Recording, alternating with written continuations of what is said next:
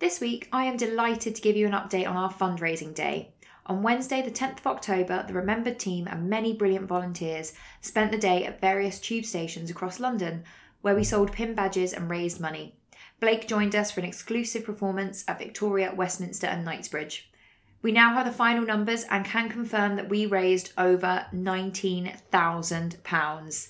That is such a lot of money to raise in just one day. A massive thank you to everyone who helped us achieve that. If you didn't see us, or if you're not based in London, you can still donate via the donate button on our website, and our Tommy pins are also available via our shop, and we will link all of that just down below.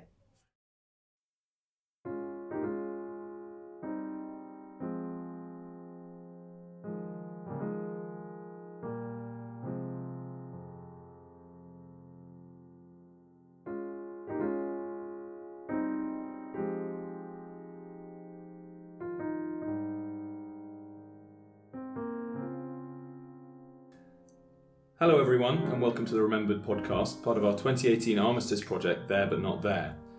For those of you new to the project, There But Not There is marking the centenary of the end of the First World War through installations of seated silhouettes and Tommy figures, and we're raising awareness of our three aims: to commemorate, to educate and to heal.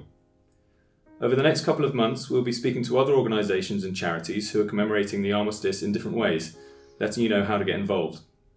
We'll also be speaking to some of the charities we're supporting this year to find out where the funds raised through sale of our Tommy figures will be going. You'll be able to find links to everything we talk about in the notes below, and you can also find out more on our website, therebutnotthere.org.uk. For more regular updates, you can follow us at Remembered 2018 on Facebook, Twitter and Instagram. If you would like to get in touch with Fred or I more directly, you can email us at supporters@tbnt.org.uk. Today we're speaking with Guy de Beaujeu, who's the producer of the 2018 film adaptation of Journey's End, which released earlier this year, starring Sam Claflin, Paul Bettany, Toby Jones, Stephen Graham and Asa Butterfield. Hello Guy. Hi. Thank you so much for coming in. We're thrilled to have you on this, on the podcast. The film obviously came out earlier this year, but let's go back to how you boarded it, how it all started. Could you give us a brief outline of the work that went into getting it made? Sure. I had it suggested to me in 2013 that I might like to consider Journey's End as a film adaptation, and I thought it was a fantastic idea, but I was pretty sure, it being considered the greatest play ever written about World War I, that the rights would be long gone. When I looked into them, actually the rights were not long gone. They were just locked in the vault of a Hollywood studio who wasn't keen to release them. And it set me off on my own journey to try to get the rights back into the UK in time for the centenary. I felt very strongly that Journey's End was the perfect film to make for remembrance, and mainly because it doesn't really take sides. It's a play that deals with the insanity of war, with the reality of war, and it doesn't have a go at any particular nation. And it felt to me that at a time when we are all about reconciliation and remembrance, to make a war film that was going to be a wham bam shoot 'em up man glorification of war was completely wrong. And the longer that I have worked on Journey's End, actually, the more I've come to realise that films that do glorify war are so distasteful and so wrong. It makes our decision to make Journey's End seem an even better one. You must have felt quite a lot of pressure bringing a classic like that. I mean, particularly to anyone who's grown up in Britain. It's such a famous play. How did that feel to have the weight of all those previous showings? And I mean, I don't know if it's ever been off stage in Britain. How did that feel? There was pressure, without a doubt, but it was exciting pressure actually. And I think that what we realised was that we had to make something that absolutely chimed with the 21st century. We could take a play that was so fantastically wrought, so beautifully put together, but it was a play. And to take it into the big screen was going to be a challenge, not least because the play takes place in one room. How are we going to make it filmic? How are we going to make it relevant to the 21st century? I mean, those were all creative decisions and issues that we look forward to tackling. And actually, I think that what Simon Reed, the screenwriter, and Saul Dibb, director, and our cast and crew managed to achieve is truly extraordinary when you consider that the play was set in one room. And one of the keys to it actually was that, as well as the play, we also discovered a book that Sheriff had written with Vernon Bartlett, which was the book of the play. So we suddenly had a backstory that not many people knew about. So we were able to genuinely use more of Sheriff's writing, but actually look at other areas and expand the film to look at the raid, to be in the trenches, to go back behind the communications lines into the HQs, and to learn a little bit more about Raleigh and his journey to the front, and all of those things to make it more filmic. And most of that came out of the book. Helps you scale it up a bit, I suppose. It did help us. It did help us scale it up a bit. And I think that what we also did was we absolutely appreciated the original play, but we then modernised it. And Simon and Saul were very particular about language. We weren't trying to make a documentary. We were trying to make something that modern audiences would understand and felt that they could be a part of. And so we took out a lot of the more archaic terminology. We reduced a lot of the moments of levity. Actually, there's quite a lot of slapstick in the original play, particularly around Trotter, and we felt that a lot of it stayed in the original script, a lot of it didn't. And then when we watched a cut, and there were a lot of jokes in it, it didn't feel right, oddly. And it's not to say that of course that there is lots of dark humour still within the film, but there were the more obviously comedy bits just didn't quite work. So we took those out, and what you are left with, actually, we felt, was a really honest and searingly emotional look at what it might have been to have been in the trenches at that time. Completely, yeah. And on that note, when I saw Miles Jupp on screen, I know he was playing Hardy, and I thought, this is, he's really going to open up here. But you managed to keep him slightly in rein when they were moving into the trench in the early scenes. Yes, I think Miles a terrific role as Captain Hardy. A small role, and you're right, we know him more for a sort of comedy role, but actually that wasn't what he was to play there. I mean, indeed, in fact, Hardy is quite a comic character within the original play. I mean, the same, I think, could be said for Toby Jones, who's playing Mason, the cook. He delivers the most fantastically understated performance, and actually his role grows, I think, within the film compared to the play, perhaps, where he is more of a comic character. In the film, he almost becomes another pair of eyes. Almost through him, we are watching this upstairs downstairs experience where he is the servant who sees everything, and he sees that. He sees the officers, certainly Stanhope, our leading man, beginning to crack up. He knows that what the truth is, and of course, when Stanhope goes back upstairs into the trenches to be with the men, he's keeping it absolutely together. But downstairs with Toby sees everything that's going on and sees this gradual destruction of a good man through nerves and alcohol and everything else that the film delivers. It sounds obviously like you put a lot of thought into the portrayals, and where you were talking about cutting back on the comedy. What about the timing of the film? As we've been saying on all of these podcasts, we're in the centenary year, so 100 years after the end of the First World War. Did you want to deliberately release it this year? I think we felt very strongly that film had a really crucial role to play during the whole of the 2014-2018 centenary. For me, film is a fantastic way to get to younger people. I think one of the aims of the 4 years needed to be engaging with younger people to get them to understand the significance of World War One. You might know that I made a previous World War One film called Private Peaceful, which is a Michael Morpurgo book. And again, I felt very strongly that was a good way to encourage younger people to think about the war and to think about its consequences and to try to give them some sense of what it might have been like to have been in the trenches. And for Journey's End, I felt very strongly that 2018 would be a fantastic time to release it.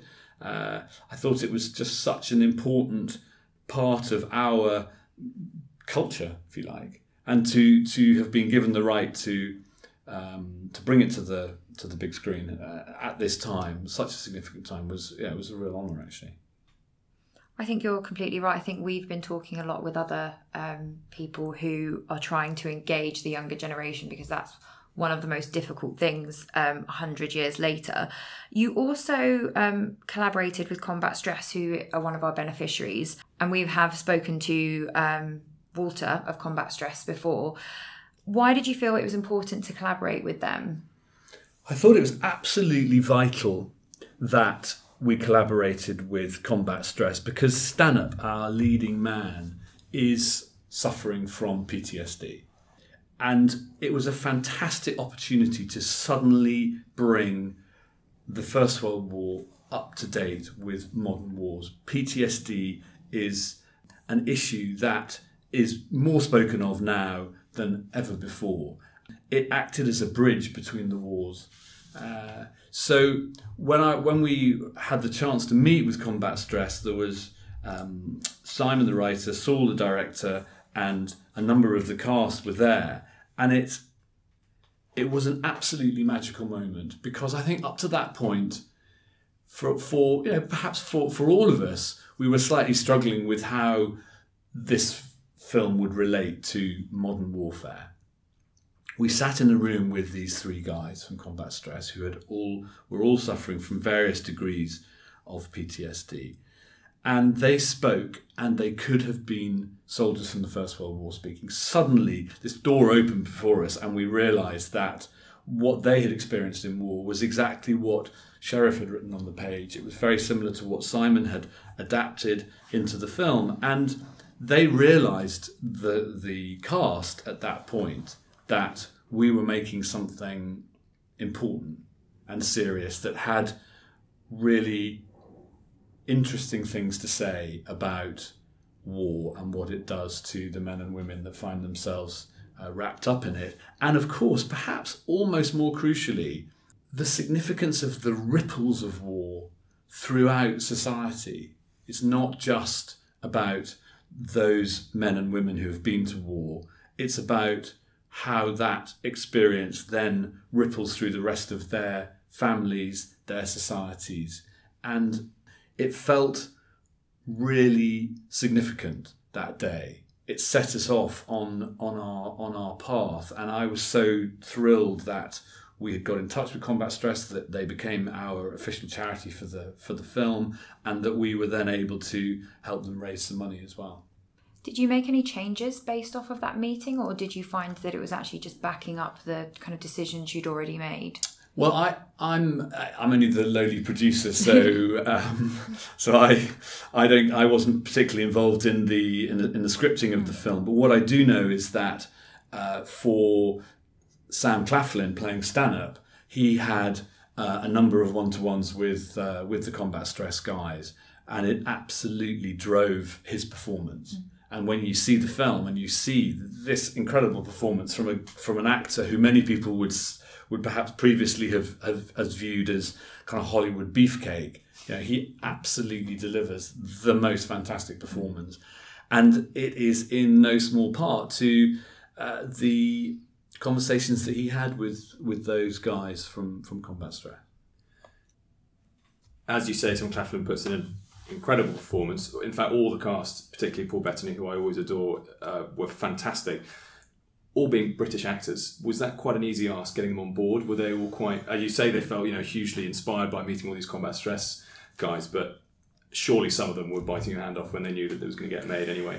Well, in fact, again, returning to Sam, he had signed up for the film as soon as he heard it was happening. Really? Great. Yeah. Sam had seen the play when he was at drama college and had fallen in love with it. And when he discovered that the film was going to happen, he was on board straight away, long before lots of other people were. And once Sam was on board, it enabled us to raise the profile a little bit. Suddenly we had a known actor, a very interesting young up-and-coming British actor, and we just began to draw other actors. Of course, lots of the actors knew the play and have seen it. Probably performed it as well. And probably performed it, yeah. So they were all certainly aware of it as a piece of theatre.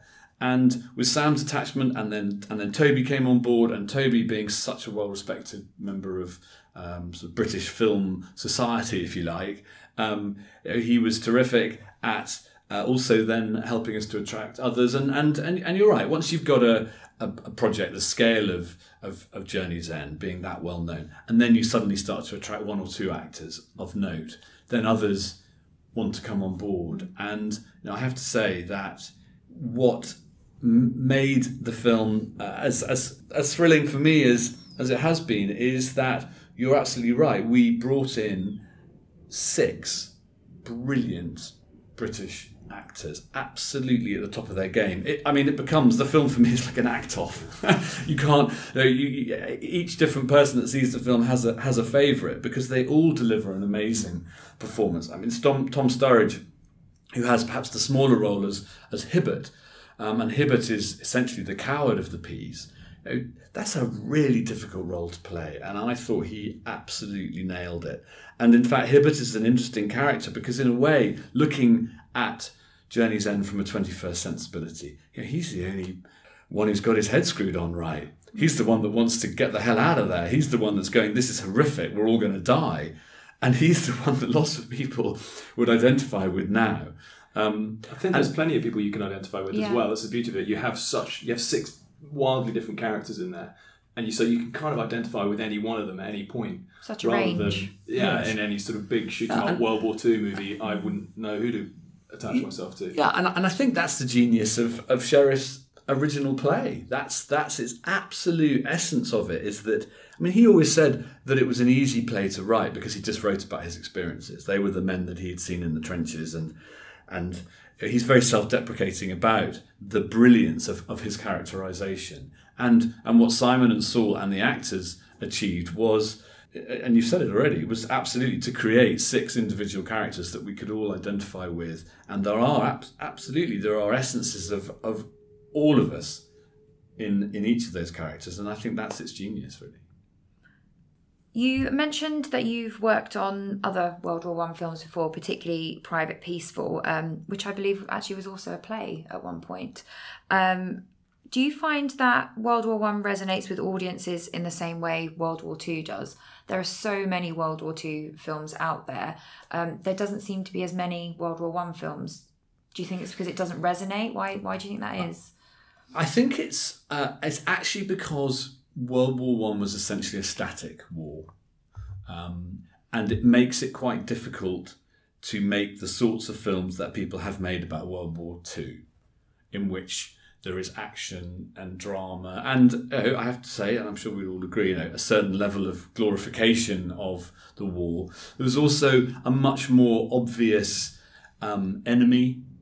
I think the Nazis make for better baddies, for want of a sort of simplistic look at how filmmakers think. And so World War I, because it is essentially so vicious in terms of the numbers of dead and yet so static, it does make it quite difficult to find your way into telling a story filmically, I think.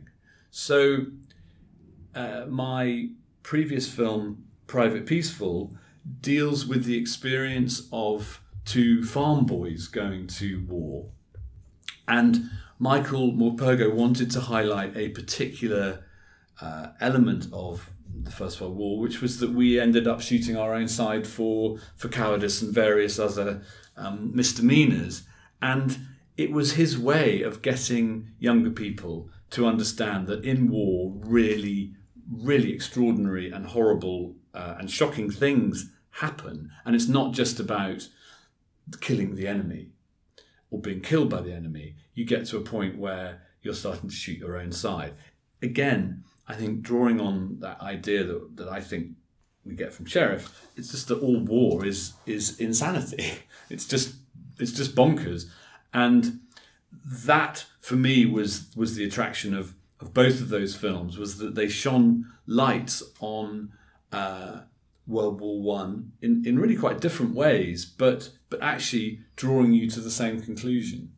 So World War One, it's from what you're saying, seems to rely more on getting to know the characters, whereas I think we would all agree that World War Two films tend to rely more on like big set pieces, big dramatic, wide shots of these terrible things that happen. So would you say that the character is the really important thing with World War One? Yeah, absolutely. I think if you look at War Horse, Yeah. Another big budget movie about World War One, you're actually looking at the character of the horse. Yeah. It's the horse that kind of drives that story. Of course, there's Joey as well, but I mean, in the end, that's about that. With the films that I've made, it's absolutely been about the characters. I think if you look at bigger World War II films, Saving Private Ryan, a film like that, plainly was doing two things. It was trying to say these men are human beings. It was trying to humanise Tom Hanks. He's a school teacher. You never discover that till the very end. And then when they come back at the end, it's trying to say that this is, again, the ripples through society. But you inevitably get to a point where people are watching these films for the action sequences quite often. And you're just not going to really get that in World War One particularly. Well, I think looking at Johnny's End through that lens, actually, the main overriding question I felt, which was just, who is the enemy really here? Certainly not the Germans, because the only time you see a German is a scared kid getting dragged back from a trench, doesn't know what's going on. You actually feel pity for the poor guy. And then the only other time you sort of see the effects of the enemy on the British troops is getting bombed to bits at the end. And they're only there because the British High Command have said you're staying there with no backup. So, it's so less clear as to who you're supposed to be gunning for them to beat. It's just a sort of, you purely feel a bit of pity and actually slight resentment of them being there. Yes, absolutely. And I think, again, that's the clever bit of the play, was that Sheriff didn't need to show the Germans.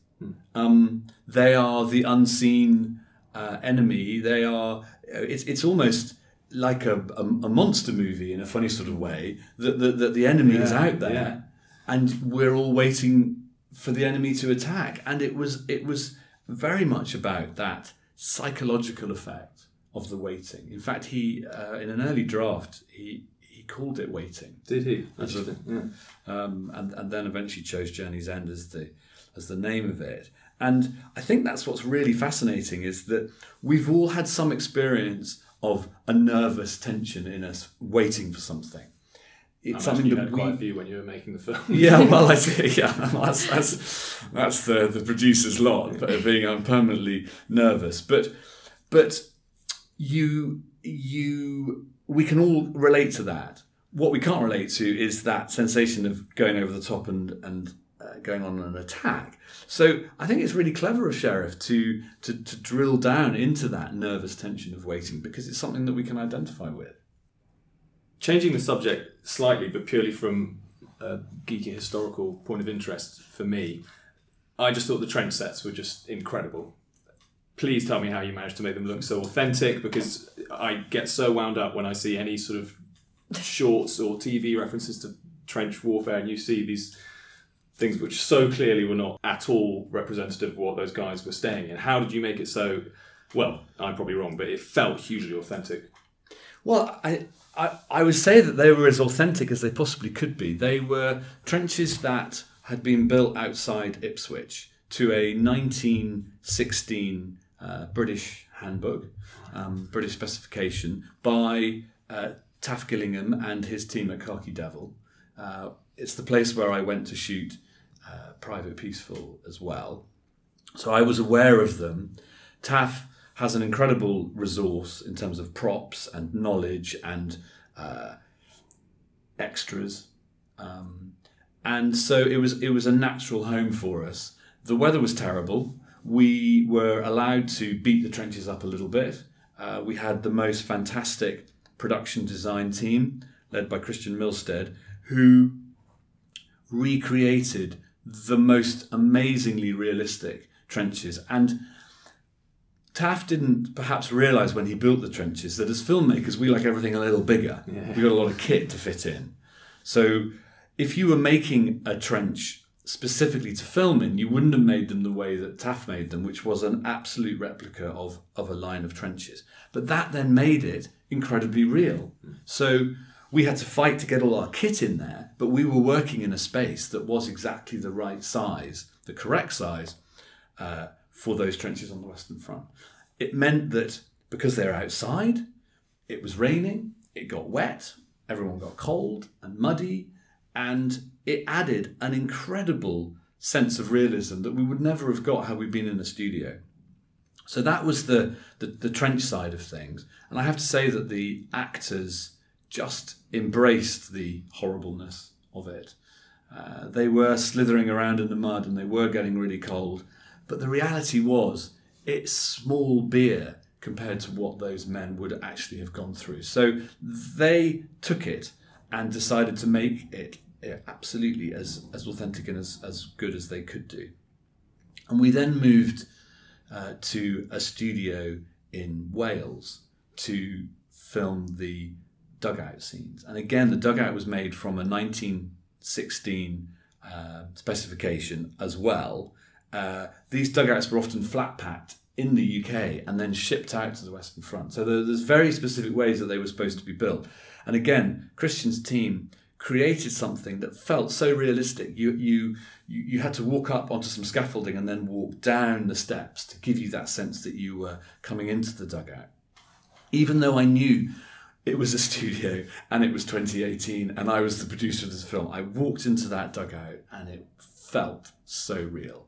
Mud on the floors, the walls felt like they were groaning. It felt like the mud was about to pour through the... So claustrophobic. It was incredibly claustrophobic. Paul Bettany is 6'3". I think we didn't increase the height of the space for him. He's always a little bit stooped, and the flats, the sides would go on. They would all walk in. The doors would shut, and they would just be in there.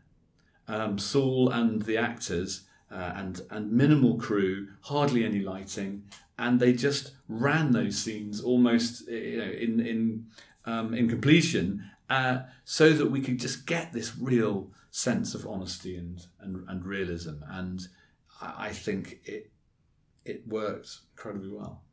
That's so interesting to hear, because I always wonder when I watch things like this whether you scale it up for effect or whether you have to scale it back so that you don't disturb your audience too much. So it's quite interesting to hear that you actually went for complete authenticity. That's fantastic. So it means that when people watch this film, they're going to have an accurate idea of what it was actually like to be there.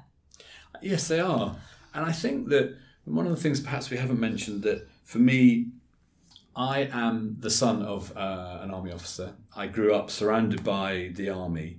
And one of the things that I felt was terribly important to get across, amongst all of the authenticity of the sets and the props and everything that we were trying to do, one of the most crucial things was that people understood that soldiers are human beings, that they are not just a uniform.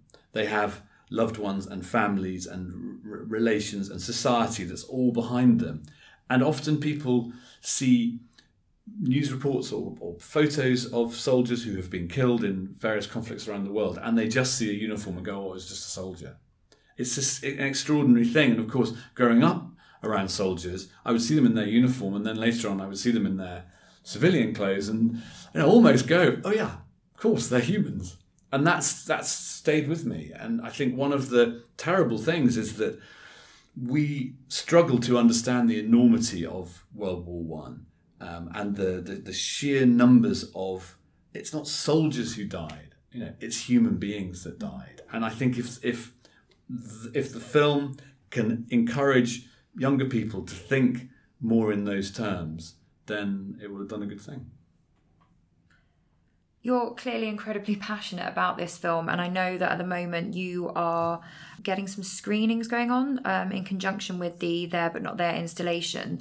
Could you just let our listeners know more about that, how they can get involved and how they can spread the word? Sure, absolutely. Yeah, and I'm really, really excited about it, actually. It's an initiative that we're running to enable churches and places of worship to screen Journey's End in their church for free, as long as they hold a collection for combat stress.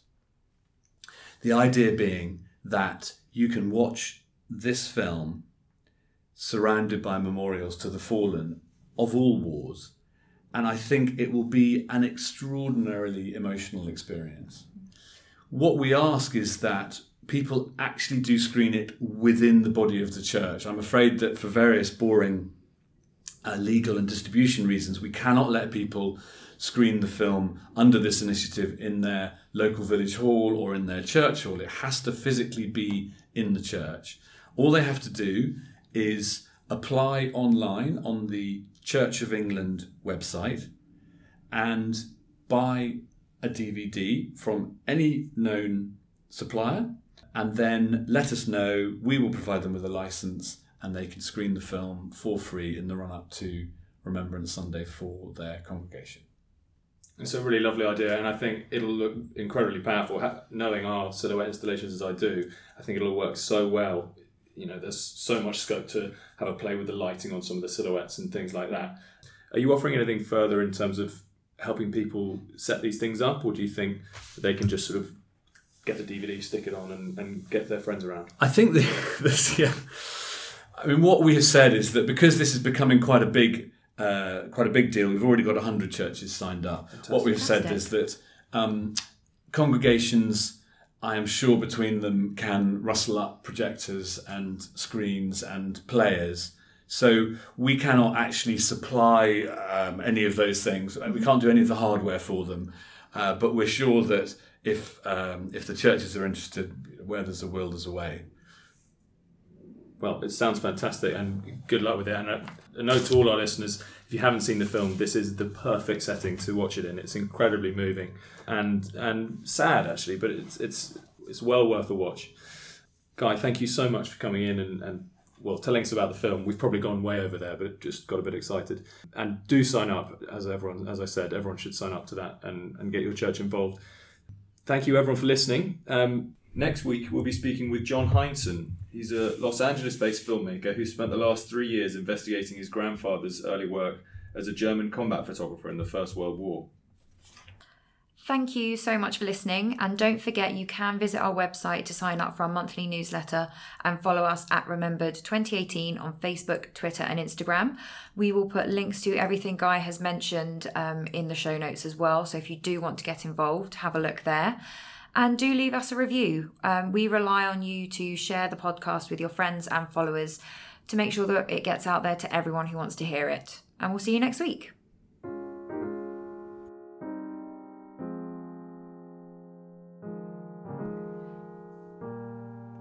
This week, we have some very special stories to share with you. Blake supported us on our fundraising day by singing at 3 different stations, and were also kind enough to share some of their own personal World War I history. Ollie, in particular, knows a lot about his relatives who fought in the war, and here are some of their stories. My father's mother's father was Percy Coriat.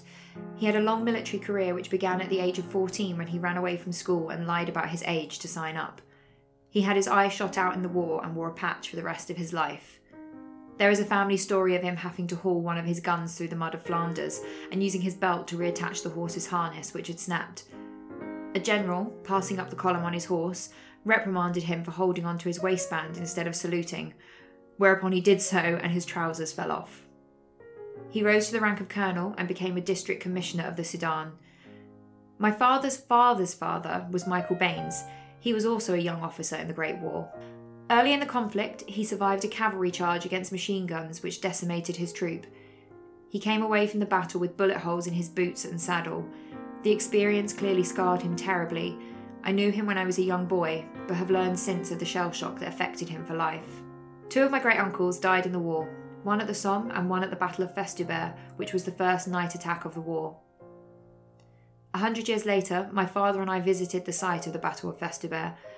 We crossed some Belgian fields at 3 a.m, the time he was killed, and we tried to avoid falling up to our armpits in muddy, impassable 6-foot ditches.